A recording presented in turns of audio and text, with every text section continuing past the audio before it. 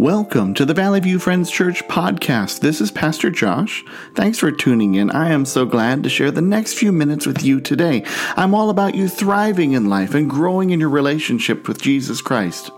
At Valley View Friends Church, we like to say this about ourselves, that we are learning how to live as God's people, and we do this by reaching and restoring hearts and homes with Jesus. Well, today's message is about repentance. Repentance is not a popular word because the very nature of repentance requires admitting your own mistakes.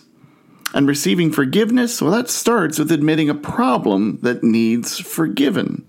So today we're going to read a story about two sons, both of whom make a mistake. The difference is one practices repentance, turning away and going back to the Father, and the other does not. The absence of repentance in your life is a dangerous condition. Our main scripture today is found in Matthew chapter 21, verses 28 through 32. Well, mistakes are never fun to face up to. Often we'd rather hide from our mistakes rather than own them. There's a Peanuts comic strip that captures this well. Lucy and Charlie Brown, they're standing outside, and Lucy appears very thoughtful, and she begins saying, "I've been thinking about the past, Charlie Brown." And she continues, "I have made a lot of mistakes in my day. Yes, sir, a lot of mistakes." Now, Lucy, she curls up her fist in determination, "But I'm going to do something about it." "Oh?" says Charlie Brown, curiously. "What are you going to do, Lucy?"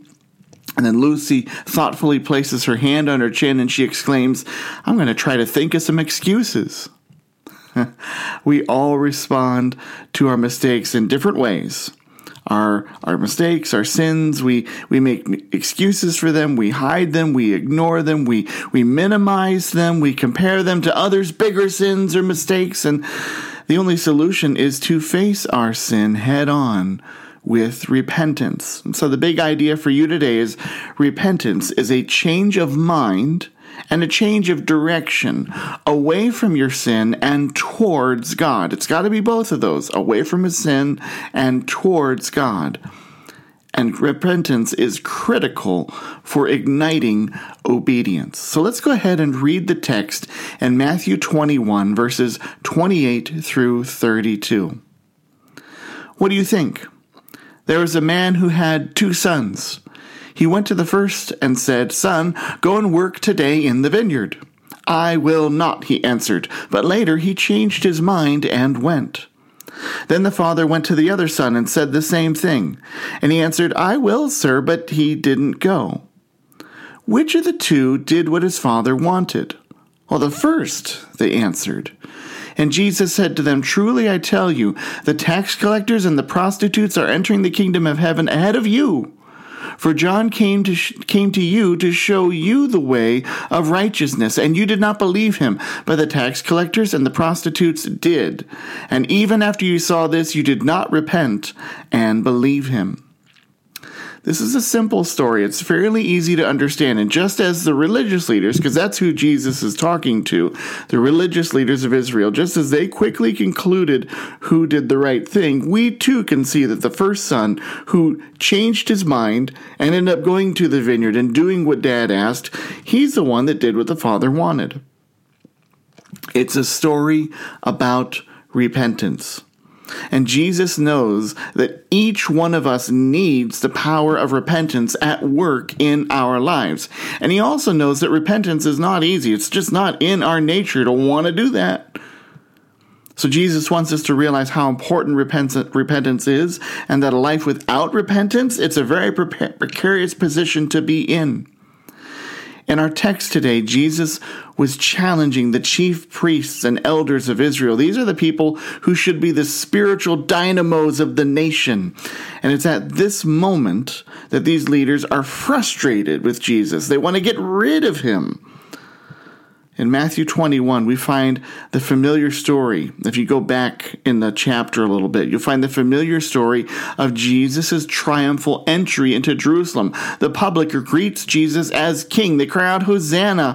And then Jesus, his next action is to go and clear the temple. He clears out all the money changers. He declares this is a house of prayer, not a financial or political institution. It's a place where people can seek God. And that's the situation that these chief priests and elders find themselves. They are the political leaders. They are the spiritual leaders. But this Jesus, he was just welcomed as a king. And he's called out their spiritual leadership in the temple by clearing it out. And they want Jesus dealt with. They want him gone. They want to challenge his authority. And you can read about that exchange in Matthew 21, 23 through 27. And they ask Jesus by what authority he's doing what he's doing, and he challenges their question by asking where John the Baptist got his authority to baptize from. Jesus brings up John the Baptist with purpose, and not least of which was that John's message was a message of repentance. So you go back to Matthew chapter 3, verse 2, and we read that message where John says, "Repent, for the kingdom of heaven has come near." And those that respond to John, those that heard John and believed him, were everyday people. And among them were the outcasts of Israel, the worst of sinners that were thought to be too far from God, that God would take them back. Yeah, they were called the prostitutes and the tax collectors. And tax collectors in the ancient world, we have to remember, they were considered traitors because they didn't work for Israel, they worked for Rome. And they repented. They returned to God. But the chief priests, the elders, they watched John the Baptist and they rejected him. They didn't repent because they didn't think they needed to. They thought they had everything right. And that brings us to the text that we've already read today. And Jesus tells a story of two sons. The first rejects his father's request, but then he thinks better of it. He changes his mind and he obeys the father. The second, he's really good at lip service. He says all the right things. He's impressive with words. He can say what's right, what sounds like obedience, but then he goes off and he does whatever he wants. And that second son describes the religious leaders of Israel. They are unwilling to repent, and the result is they are on the verge of missing out on the blessing of God. They think they've got it all right. They can say nice things that sound really spiritual, and then they do whatever they want, and that's always a dangerous position to be in. So let's talk about repentance. And the first question is, well, what is repentance? Repentance is this. It's a change of mind. It's a change of heart. And it's a change of direction. Now, I want to be careful. Repentance isn't just a detour. It's a decision. Repentance happens when we face our sin and we realize our mistake and we change our mind and we say, all right, it's time to turn back to God. That is repentance. It's a turning from your sin and turning back to God. You can't stay in your sin and also join God. You have to turn from it and then turn back to Him. In the Bible, there are 4 chief words that describe repentance.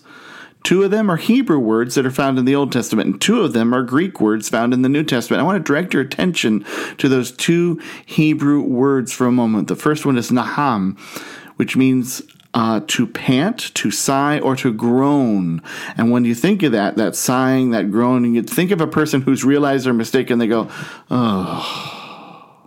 It also means to lament or to grieve. And so we get the idea to repent. I've made a mistake. I need to make this thing right. Except for here's something very interesting. Think of the moment you think and you realize how bad things are and all the trouble it will be to make things right again. That's what's being described. And interestingly enough, about Naham, it's not necessarily about something wrong you did, but a mess you see. Because this word naham is often applied to God Himself. It's applied to sinners, but it's applied to God too. Not to say that He makes a mistake or even sins, because He doesn't. God cannot sin. But naham does describe moments when God expresses regret. When God looks down upon creation and He regrets because everyone in creation is sinning and making a mistake and they are messing up. And so God regrets. A classic example is in Genesis chapter 6, verse 6. It reads like this: "The Lord regretted that He made human beings on the earth, and His heart was deeply troubled." He looked and He saw the sin of humankind, and He wanted to start over. And so we get the story of the flood and Noah's Ark. God's starting over. But Naham also describes us when we realize the problem we're in and we go, oh boy. We feel the weight of the trouble. Now, there's another Hebrew word that just talks about repentance, and it's the classic one you see most often, and it is shuv. This word contains the realization of a mistake that's made by your own sin. And then, very specifically, it's about how we respond to that sin. It's about forsaking sin and entering fellowship with God. Shuv is never used to describe God, but it is always used to describe humans who realize their sin and they see the mistake and they want to deal with it and turn back to God. The prophets of the Old Testament, over and over, they call Israel to shuv, or you might hear the word shove in there. Push away from what you're doing and go back to God. It's turning away from your sin and going back to the Lord.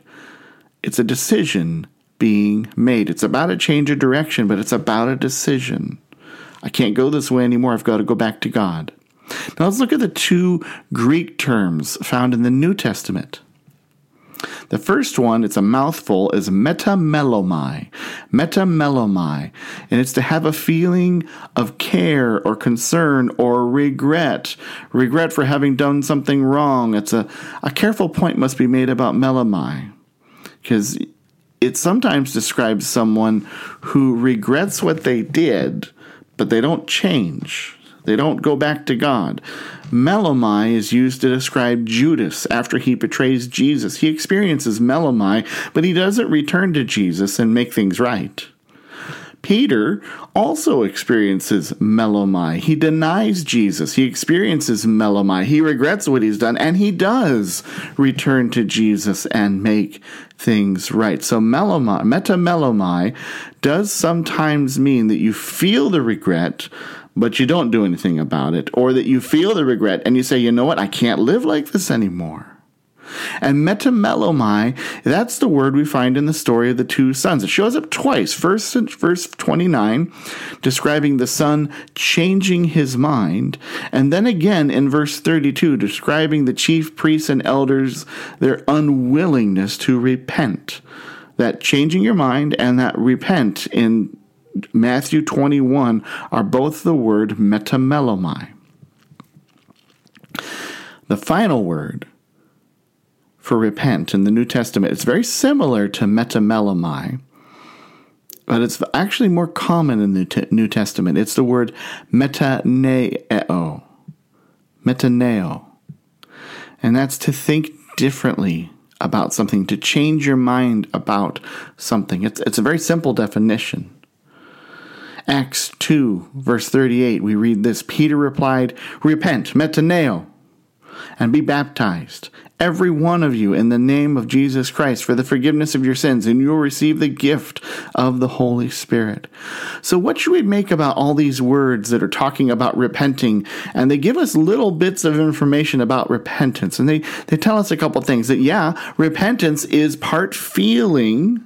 It's also part decision. Repentance is risky because you're going to lose something. You're going to walk away from something. But repentance also requires you to put your faith in the future, meaning you're going to put your faith in God. So let's talk a minute about repentance as a feeling. And I know a lot of people don't want to hear that, but there is something to that, because honesty about your sin, if you're really I messed up, I made a mistake, I shouldn't have done that, you should feel some regret over your sin. Charles Spurgeon gives a great illustration about describing feeling the burden of your sin. He says this, did you ever pull a bucket up out of a well? Now, maybe you haven't, but I think you might know what he's talking about here. He says this, you know that when it's full of water, you can pull it easily along so long as the bucket remains in the water, under the water. But as soon as the bucket gets above the water, you suddenly feel how heavy it is. And it's just so with you. While you are in sin, you don't feel it to be a burden. It does not seem to be so evil. But if the Lord once draw you out of sin, then you will feel it to be an intolerable and heinous evil. There is an amount of repentance that says, oh boy, I feel this and I feel regret. I feel the burden. And part of repentance is honesty over sin. And yes, it's gonna feel heavy, and that's okay. okay. Because it's not to belittle you. It's not to belittle me. It's simply about being serious of the nature of sin. The reality is that repentance does not have an emotional requirement, but a reality requirement. And that reality might have the emotional effect, but it's feeling the weight. Eugene Peterson writes this. He says, repentance is not an emotion. It's not feeling sorry for your sins. It is a decision. And so, I actually do believe there's a feeling aspect to repentance. But that feeling goes as far as you understand the seriousness of sin. But then the bigger part of repentance is the decision. So we need to talk about that. Repentance is a decision to turn from sin. You have to decide to do that. In our story today, there's two sons. And it is their decision. It's their decisions that make all the difference. One son says he will work in the vineyard, but he decides not to do so. The other son declares that he will not obey, but then later he changes his mind and he goes and he works in the vineyard. The decisions they make all the difference. I was talking to a friend about this passage, and he pointed out that he didn't really like either son. He said, I don't think either one of them obeyed really well. None of them have the reaction you look for in an obedient son. And ideally, if you're a parent and you're listening to me, you're probably going, you're right, I wouldn't want either one of those. You want a child who received your request with a glowing attitude and say, yeah, Dad, I'll go work in the vineyard. And then they go and they do it. But that's not what happens here. I mean, every parent, every employer, every manager, every leader knows that people are going to fall short. And that's what happens in the story for both sons. Both sons mess up. One rebels openly. I'm not going to go, Dad. One secretly. Hey, Dad, I'm going to go. And then he never does. The difference comes down to their decisions. You might not like the attitude of the first son who defies his father vocally. I'm not going to go. But in the end, he is infinitely better than the son who puts on a show of a good attitude, but then never obeys. Repentance is a decision that changes the course of your actions. Robert South writes this, repentance has a double aspect. It looks upon things past with a weeping eye and upon the future with a watchful eye. Because it's a decision. There's a change. And repentance, there's risk in repentance because there's loss in repentance. One of the reasons repentance is so difficult is that it is risky. Not only does repentance require honesty about your sin, but repentance means you will surrender parts of your life that you felt you were in control of. I thought this was mine to manage. Then you're going to give it over to God. In repentance, you are tempted to focus on what you will lose. And I think that's what the religious leaders were doing as they were grilling Jesus, trying to catch him. They were worried about losing power, losing authority, losing reputation. However, because of that fear of loss, they're unwilling to look forward to what they could gain if they just received Jesus. And when you face the idea of repentance, facing your sin and saying, you know what, I can't do this, I've got to go back to God. There's a lot on the line when you decide it is really time to be real and repent. Because then when that happens, you might lose respect with others. Others might get a different idea of what your reputation is. Your pride is put on the line. People's good opinion of you might be jeopardized when they find out what you're really like. There's a lot to lose. But you have eternity to gain. And we can gain being made in the image that God always wanted us to be made into. And so I want to turn to the future part of repentance. Faith in the future, faith in the hope, faith in the promise. As much as repentance is response and regret over your sin, what's happened in the past, it's a decision to turn from sin, it's also a decision to turn towards God and his promise. It's a turn towards the future. Repentance is not you taking your sin and then getting it right next time. Repentance is trusting that Jesus has paid for your sin upon the cross. Leonard Sweet describes repentance as not just turning from sin, but back to God, and he writes these words: "We are learning how to be the original humans that God made us to be. We are returning home." That is what repentance really is. 2 Corinthians 5:17 reads 2 Corinthians 5:17 reads this way: "Therefore, if anyone is in Christ, the new creation has come. The old is gone and the new is here."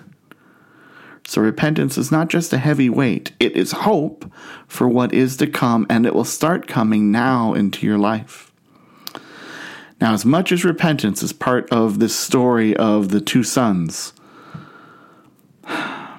that the sons would change their minds. Well, one does and one doesn't. But to be able to change their minds, obedience is a critical aspect. And so we need to talk about obedience a little bit, because proper repentance will fuel obedience. A.W. Tozer writes these words: "Repentance isn't only sorrow for past sins, it's also determination not to do it's also a determination to now do the will of God as he reveals it to us." So it's not just, I'm sorry that I messed up. It's, I'm going to do what you ask now, Lord. As important as the decisions of the sons were in the story, to decide to, you know what, I made a mistake, I'm going to obey my dad. As much as the decisions are important, those decisions need to fuel their actions. There's an old story about a little boy who insisted on standing up on a pew during the church service. After several admonishments, his mother severely threatened him if he stood up one more time, "Don't do it again." And so he sat squirming in the pew, and he whispered to his mother, "Well, I am sitting down on the outside, but I am standing up on the inside." He may have been physically obeying, but his heart sure wasn't. And obedience is not easy for us, but it's essential for your growth as a Christian. Dallas Willard writes this: "Obedience is an essential outcome of Christian spiritual formation." There's a story about a little boy who wanted to give God an offering but had nothing to give. He sat on the floor watching people pass by and place their offerings in a large wicker basket. How he longed to give a little of something to the Savior he so dearly loved. He walked to the front of the church and he grabbed the rim of the basket and he hoisted himself inside. When the deacons went to retrieve the boy, one scolded him, saying, "This is not a play area." Embarrassed and bewildered, the little boy responded, "I didn't have anything to give the Lord, so I was giving him myself." Oh, if we could all be like him. After Jesus finishes his parable, he makes it crystal clear that this is not simply a story. People who thought that they would never get another chance to be done with their sin, that they'd never get another chance to draw near to God, they're doing so. Those are the tax collectors and the prostitutes. But also the very people who thought they were so very right are in danger of losing everything. They'd forgotten that repentance is a surrender of yourself to God. And that is what you or I to do. We are to surrender ourselves to God and give ourselves to him completely. That is repentance, giving yourself to God completely. And so I invite you today to repent, face your sin, feel its weight, decide to turn from your sin and to turn to God and give yourself to Jesus. In that act of obedience, you will find forgiveness and hope for the future. Let's pray. Dear Lord, we come before you to give you honor and praise. You are the one and only true God, the giver of life, the sustainer of our souls. We are grateful for your grace, for your love for us, and you call for us to join you in the ministry of your kingdom, responding to your great mercy. We need to confess how we have sinned and fallen short of the people you created us to be. Our sins are many and more than we'd like to admit. Ultimately, our inclination is to go our own way and stray from you. Lord, cause us to truly repent and to turn around and to face you. Change our minds and the direction of our lives towards you. I pray this in Jesus' name. Amen. Go with Jesus.